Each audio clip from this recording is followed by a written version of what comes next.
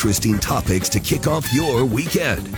Looking at the news with an eye of faith. This is Friendly Fire with Stu Kerns on the voice of Lincoln, 1499.3 KLIN. Good Saturday morning. It's a Friendly Fire Saturday. Stu Kerns, your host. Glad to have you along. Ooh, it's a big day out there.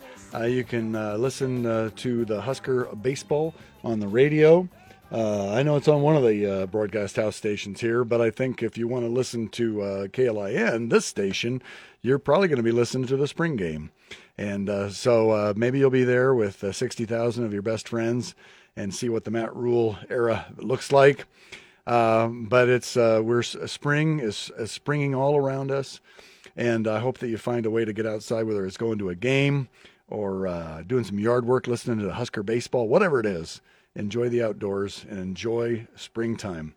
Neat opportunity this morning to have a guest in studio who I connected with a long time ago in my youth, and then have connected with recently again because of a pastoral ministry. And so it's a pleasure to have in studio Pastor Mark Borchardt. How are you doing, Mark? I am doing wonderful on this Saturday morning. It's great to be with you, Stu. Great to have you here. We're going to talk. We're going to get to your work as a chaplain, and in particular, hospice chaplaincy. And how long have you been doing that? So, Stu, I've been doing that for right about a year and a half. Okay, year and a half. And so we can talk about other ministry stuff as well. But before we get to that, I always like to spend a little time talking to the guest. And we did know each other from a previous life. We are both Southeast Knights. We are. Go Knights. Go Knights. We were trying to figure out some of the ways in which our paths might have crossed the most. Maybe sports? I'm thinking yes, so. Yeah. More than likely. Yes. And I know you're a few grades ahead of me, but more than likely that's where it happened. Yes. I had a couple of, and I played as much football as I could until my health didn't cooperate anymore. But I must admit, now I was there for the last year, my junior year, so just before you got there, Coach Solich was still there. And so I got to try to play for him. Notice emphasis on the word try for one season. So I will give you my notice on try with Coach Solich. I was in the 9th grade, and I was playing tight end, and I tried to catch a pass, landed on the ground, the ball in between the ground and my stomach, and I said, oof, and he must have saw that. And the next day at practice, I became an offensive tackle and played there, offense and defensive tackle, for the rest of my football career. Now you have the frame for that, but you're not, you needed to be huskier back then. What did you weigh in high school? So, believe it or not, Stu, I weighed about 220.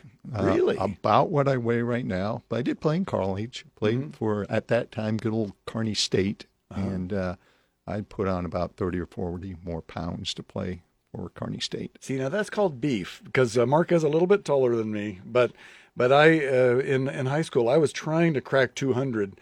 And I wasn't doing it the right way, so I was just eating food and getting chunky instead of getting stronger. And I realized that is not the way that was the improper way to gain weight. But you did it hopefully the right way. Well, I did try to put on some muscle during high school and obviously college, but as you know, now the trick is trying to keep a decent weight this season of our life. You are winning. You're doing great. You look very fit and trim. What's your preferred mode of exercise now? I exercise a lot at home. Try to do a lot of core and chest exercises. Yep. Well, it's working. So I could take a few lessons from you there. One of the things that before we get into some of the pastoral ministry you've been involved in particular then the hospice work. When I've been having pastors on lately, I've been having them just share how they came to know Christ. And one of the things that there are ways in which everybody's story is different, because God, works in our lives in a different way. And yet there's a way in which every story is the same. At some point, somebody woke up and said, hey, I'm a sinner who needs a savior, and I think Jesus is the one who can do that. How did your story unfold? Yeah, so it's kind of a longer story, maybe not so traditional. When I was in high school, I went out to a FCA event in Estes Park, Colorado, and had a wonderful time out there. But I remember one of the evenings we were inside a building. It was storming out, and the speaker was talking, and he was giving the gospel message. And Stu, I responded to that message. And I remember on the way home, I felt different inside, that there was a change inside. But I am or certainly was at that time, pretty shy individual, and got back home, and sooner or later, things just kind of started going back to quote-unquote normal, just living life normally like I did. And I did that for about 15 years. And then I was invited out to a Promise Keeper event in Colorado and went out there. And I distinctly remember that. It was June 17th, and I was listening to Pastor Greg Laurie preach a message.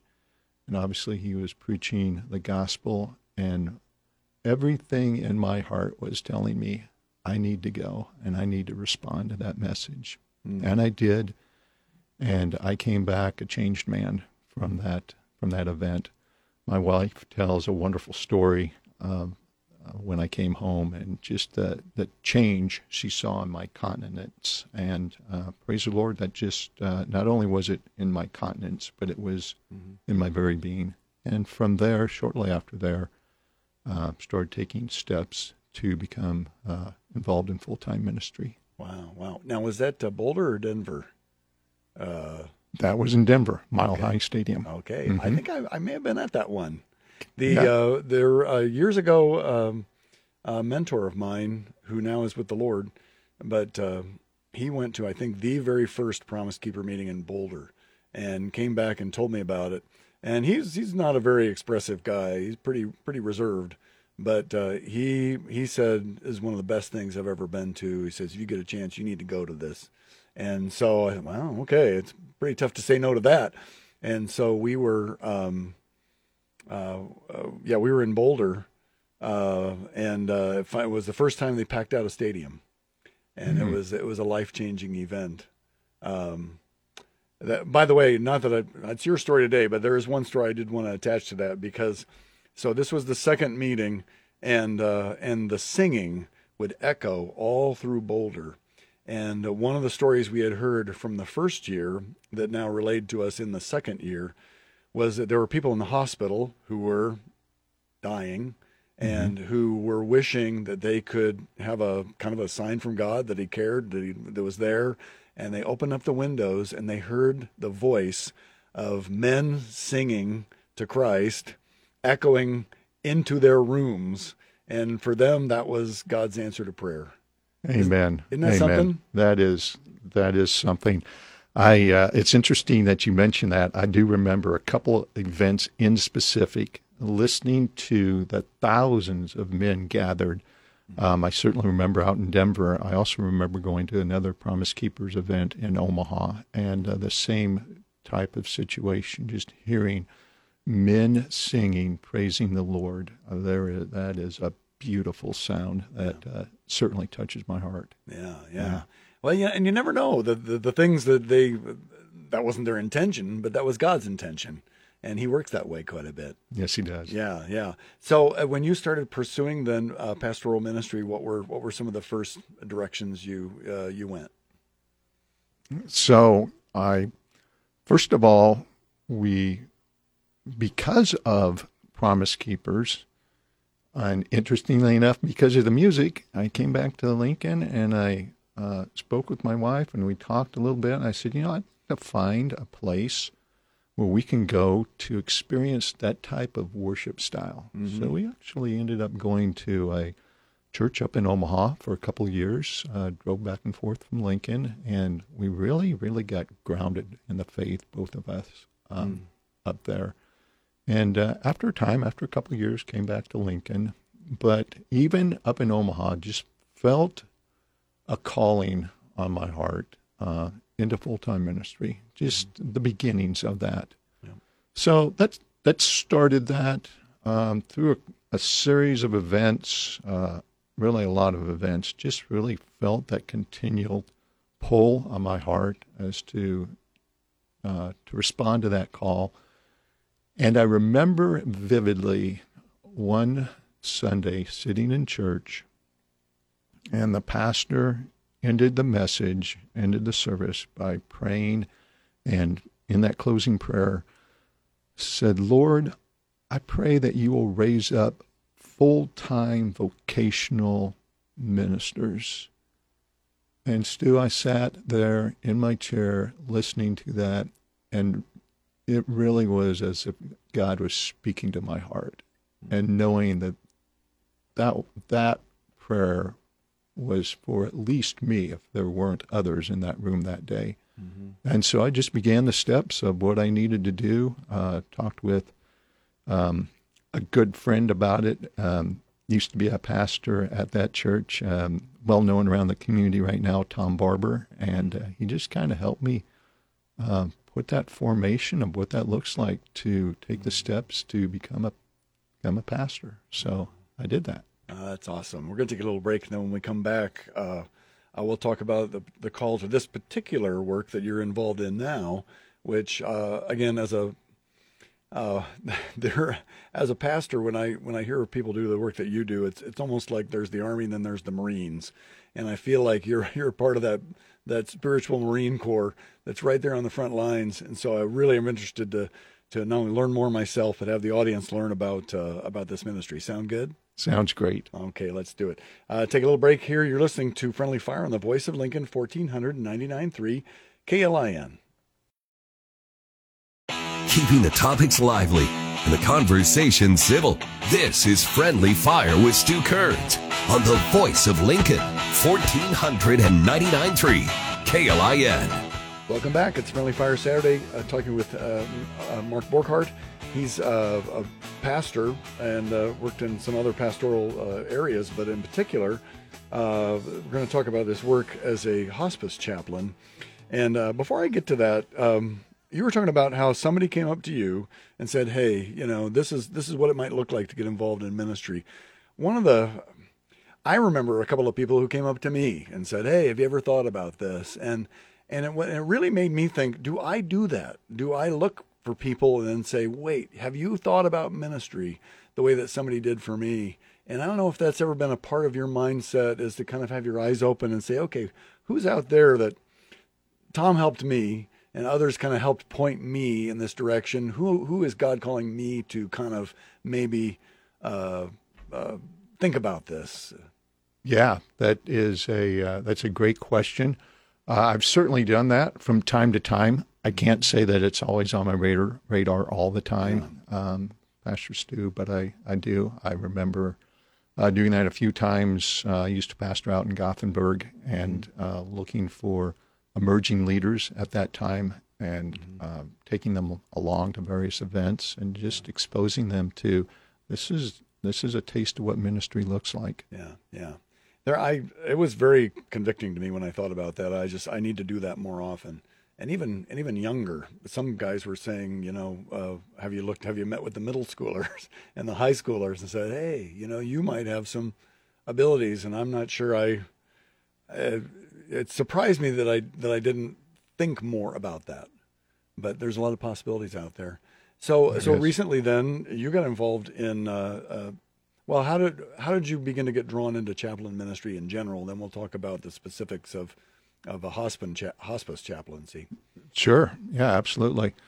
So, as you know, Stu, we're all gifted in various areas. And when I was pastoring out in Gothenburg, I loved a lot of things about pastoring. I loved preaching. I loved teaching. I loved going and doing Bible studies. I liked going to facilities, especially assisted living facilities, leading Bible studies there. Just everything, funerals, weddings, everything that encompassed pastoral ministry. I enjoyed it. One thing that I loved, that I just absolutely loved, was being in crisis situations, life or death situations. and a variety of other situations where life was on the line. And I found myself drawn to that, not necessarily because I enjoyed it, but because I really sensed the Lord working through me, God's Spirit moving through me and really directing not only what I said and did, but just directing the event, that particular event. And I just really, really enjoyed that. So that was back, as I was pastoring in Gothenburg, and I really believe that the Lord was refining that gift, that particular time.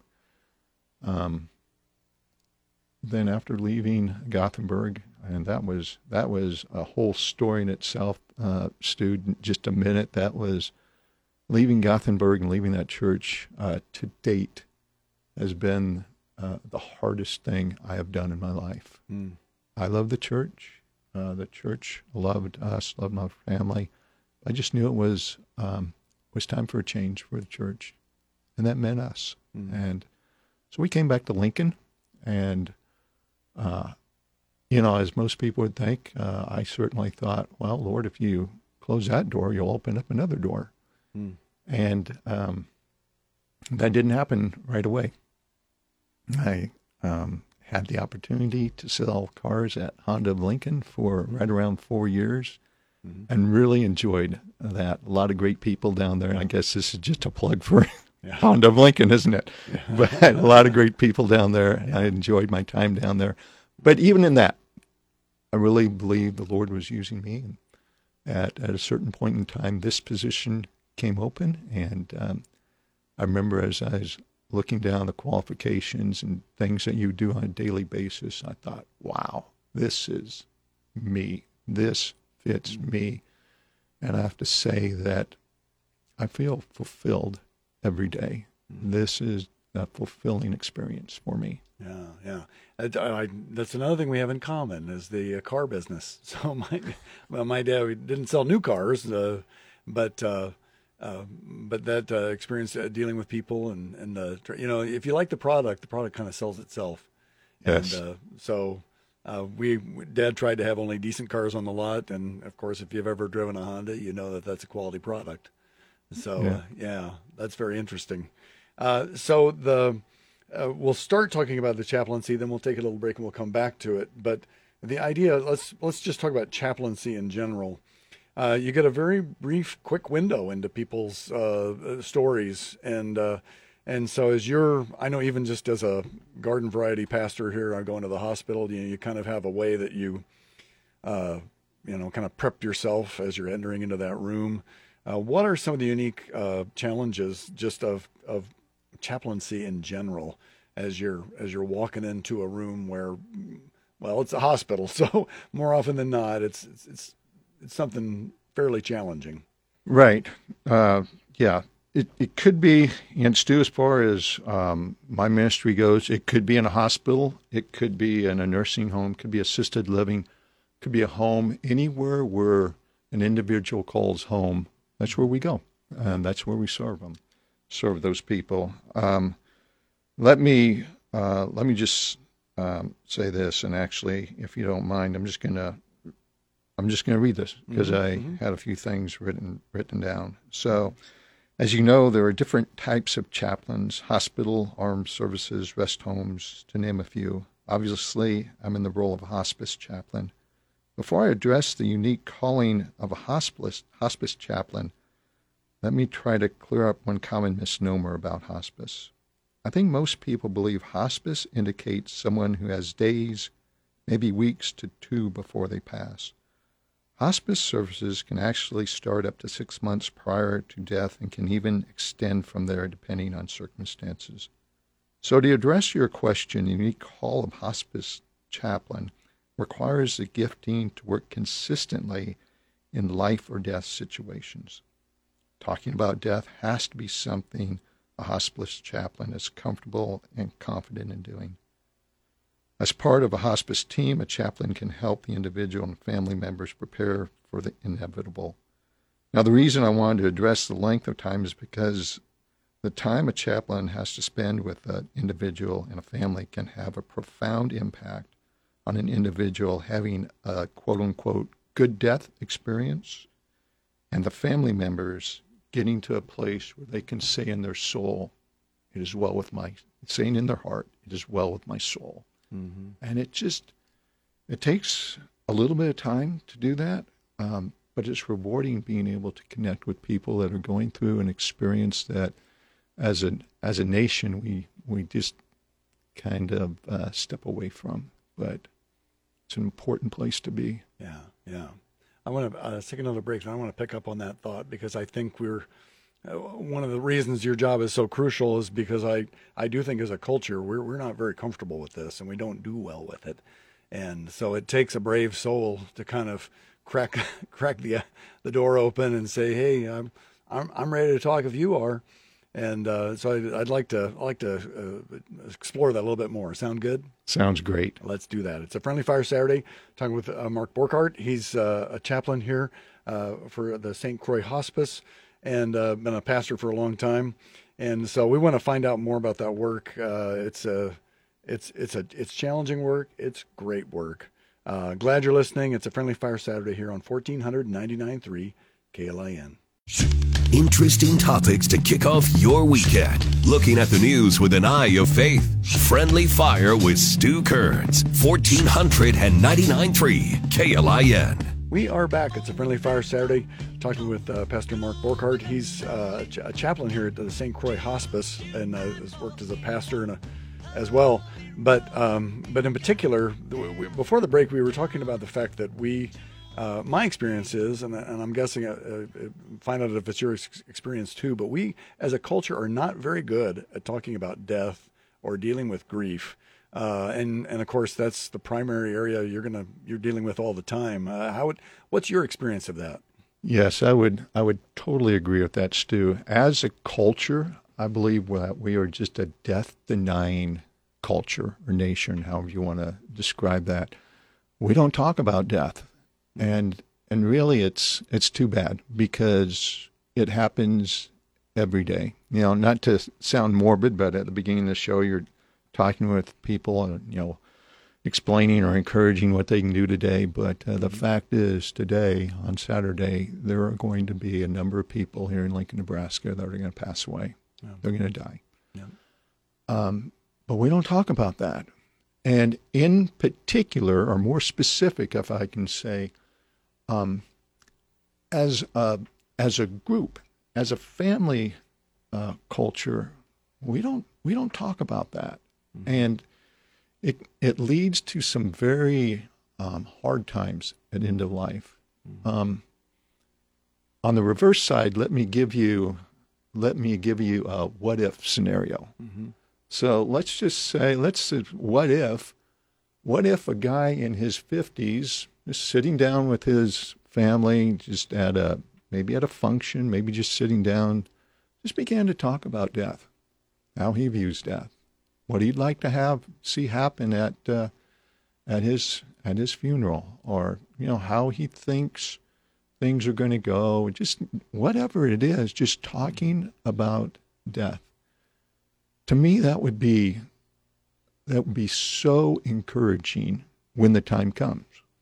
Because as both you and I know, that time's going to come.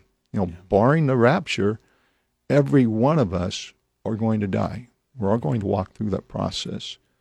Wouldn't it be nice to have already started that tough conversation? Mm-hmm. Mm-hmm.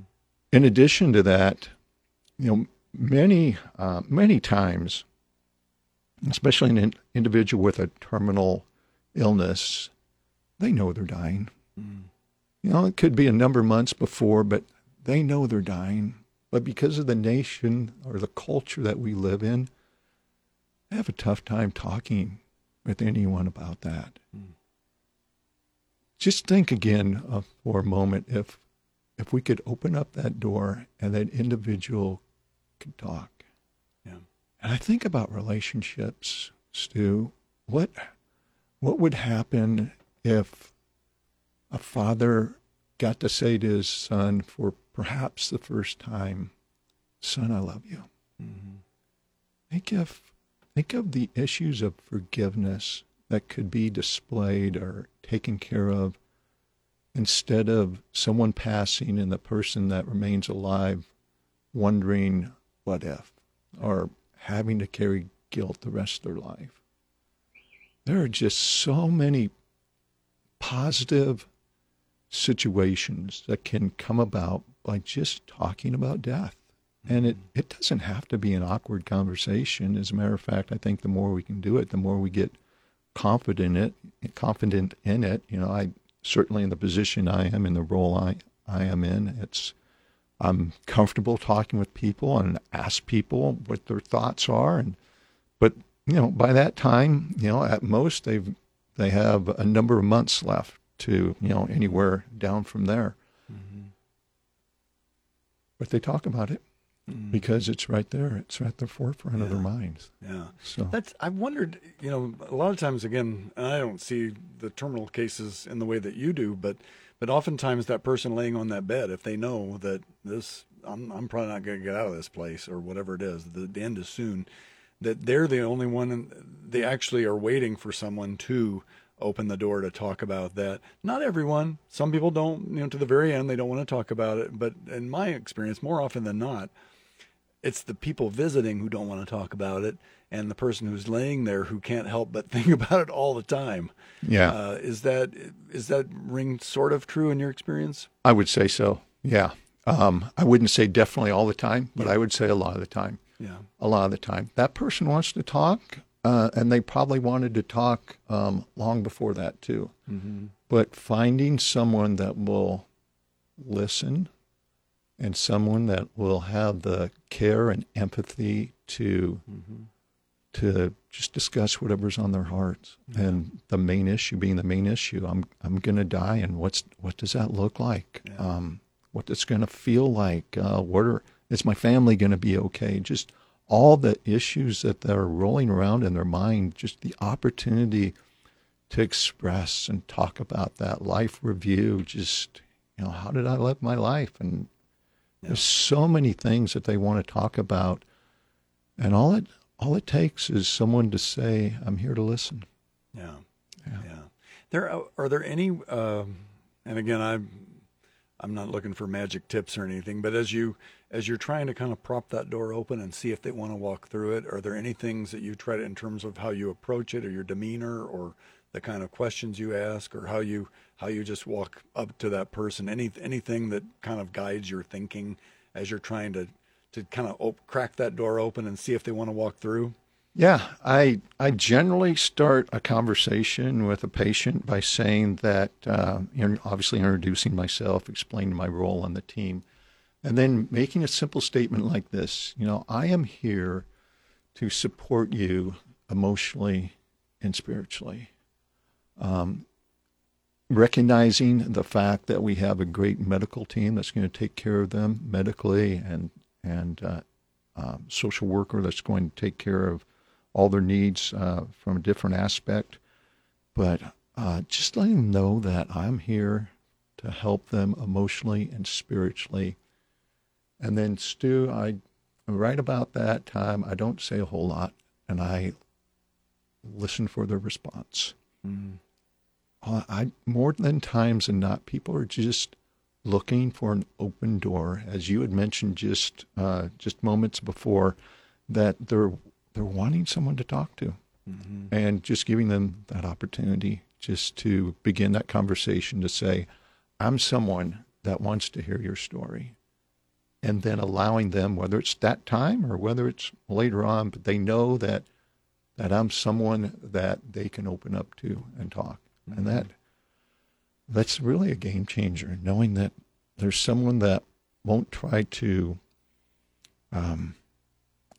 force their agenda. And I don't mean that in a bad way, but, you know, someone coming to show them a bunch of pictures and, you know, just rah, and it's a great day, and this person's in bed. And he's, you know, short days away from life. They want to talk about death. Yeah. Being that person that just says, I'm here, I'm available. Yeah. Absolutely. Let's take one last break, and we'll come back for our last section. And I find this stuff fascinating, because I think And I wouldn't even mind circling back around to why we're a culture that doesn't know how to deal with grief, or even in my experience too, we think, well, it's been a week, you should be over this now. Well, it's been a month, you surely ought to be over it by now. And I think of all the things that we're good at as Americans, I think grieving is one of the worst. We're just and the biggest factor being because we think you just ought to intellectually kind of get some facts straight in your mind, and then you just move on. And in my experience, it doesn't work that way.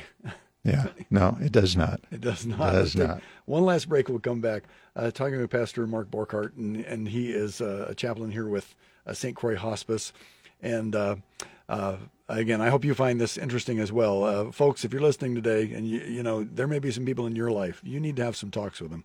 You need to make sure that you've said, I love you, you've made your plans, and you need to, these are all the kinds of things that we all have to be thinking about. And so I hope that God uses it in a good way in your life. It's a Friendly Fire Saturday here on 1499.3 KLIN. Bringing you local voices to break down the news of the week. Friendly Fire with Stu Kerns on the voice of Lincoln, 1499.3 KLIN. We are back. It's a Friendly Fire Saturday, talking with Pastor Mark Borchardt. And before we go on, I want to talk about grief in this culture a bit. But Pastor Mark, it is the time of the program when we always do a shameless plug. So I say to you, plug away. All right. Thanks a lot, Pastor Stu. Appreciate that. Yes, as you mentioned more than once, I do work for a company by the name of St. Croix Hospice. I think it's a great organization. It's a regional organization that was started up in Minnesota and through several states in the Midwest. Here in Lincoln, we provide hospice care to really wherever that individual lives. Could be in wherever that individual calls home. Could be last days in the hospital, could be in a rest home, could be in assisted living, could be at home. And we do I think we offer a lot of great services. Obviously, we're talking about chaplain ministry. Again, I mentioned a great care team, medical care team. We also offer massage therapy as well as music therapy. So we really try to connect with the individual on a holistic basis, really to the fullest of that term, and just meet people where they're at and help them walk through that process. So St. Croix Hospice, we are here to care for patients and their families. Yeah. What's the website there? Website is stcroixhospice.com. All right. So we can check that out. I do not have a shameless plug this week, except to say, as I always do, to find if you want to find some people who will talk about life and death, the other place to go is your local church. Find a church that'll teach you the Bible and point you to Jesus, and this community is filled with them. And so that's my very short shameless plug for the week. Let's circle back to this question of grief. Even if you read the Bible, again, they're in ancient times, it's 30 days, it's 60 days, it's whatever. It's a very long period of time where people grieve, and in many parts of the world, it's still that way. Mm-hmm. But and again, I'm not blaming anybody in the system. I think, again, in my experience here locally, the funeral homes do a lovely job. They do their job well. No, I'm not trying to pick on anybody, except to just say that as Americans, it feels very much to me like we have okay, fine, get over it kind of a attitude, and when you don't deal with grief, then grief becomes delayed, and it has other impacts in your life. You're dealing with this in the front lines every day. What's your assessment of how we deal with grief? Yes, that's some good assessments you just said, Pastor Stu. Even in our culture, especially in smaller communities, it used to be that after a person passed, their body would lay in state in the house for a day or two or three, and visitors would come and pay their last respects, and we've moved on to something different. And like you said, I'm not saying anything bad about that. It's just a cultural shift that we've had. Mm-hmm. But as far as specific to grief, grief is different for everyone. We all experience it to one degree or another. I heard a statement in a movie, just a number of months ago, and I thought it was a fantastic statement. The individual said this. They said, grief is love with no place to go. Mm. And so I really believe that in my heart. And I think the closer we're connected to an individual, the more we grieve their loss. Mm-hmm. And the question is, what do we do with that grief, or how do we handle that? And I believe there's a number of factors. First of all, just to acknowledge that individually, just to acknowledge that we're going through grief, and then expressing that. And that could be done in a number of ways, but primarily it's either talking with someone else, or I always like to encourage people to write it down. Mm. At least for me, Stu, I'm a writer. I like to write things out, type things out. And I find that I can really write out my emotions. Mm. I can feel this, I can feel that, and I can put that down onto words pretty well. And it helps me through that process of working through grief. Mm-hmm. Again, everybody's different, and probably everyone is different, even depending on the relationship that they had. So it's important to know that some things that we shouldn't do. People say a lot of things to someone that's grieving, and they have great intentions, but the words just don't fit. Yeah. They're said in a right manner, they're said with a good heart, but they don't fit what's going on with that individual. So I think words just to ask people how you're doing. Can I help in any way? I'm here just to listen. Things that affirm that the person is going through grief is a good thing, as opposed to statements like, it's been X amount of months, or, he's in a better place now, yeah. Or she is doing much better now. Those words, again, they're meant with good intention, but they're not helping. That person is grieving. They're not here any longer. That place in the heart is hurting, and they need to work that through. Yeah, absolutely.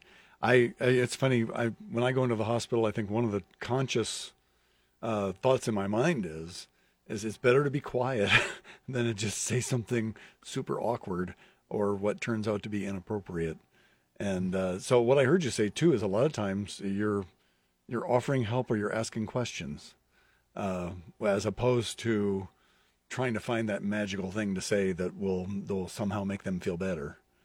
Yeah, I think just a word or two of affirmation and then silence. To me, I think silence in that particular situation, whether it's talking with someone that's grieving or talking with someone that's in the last days before their life, just giving them the opportunity to lead.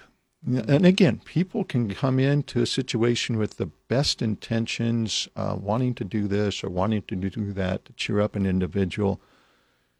But really, silence is the best thing. Yeah. Just to let that individual express what they want to express. Yeah.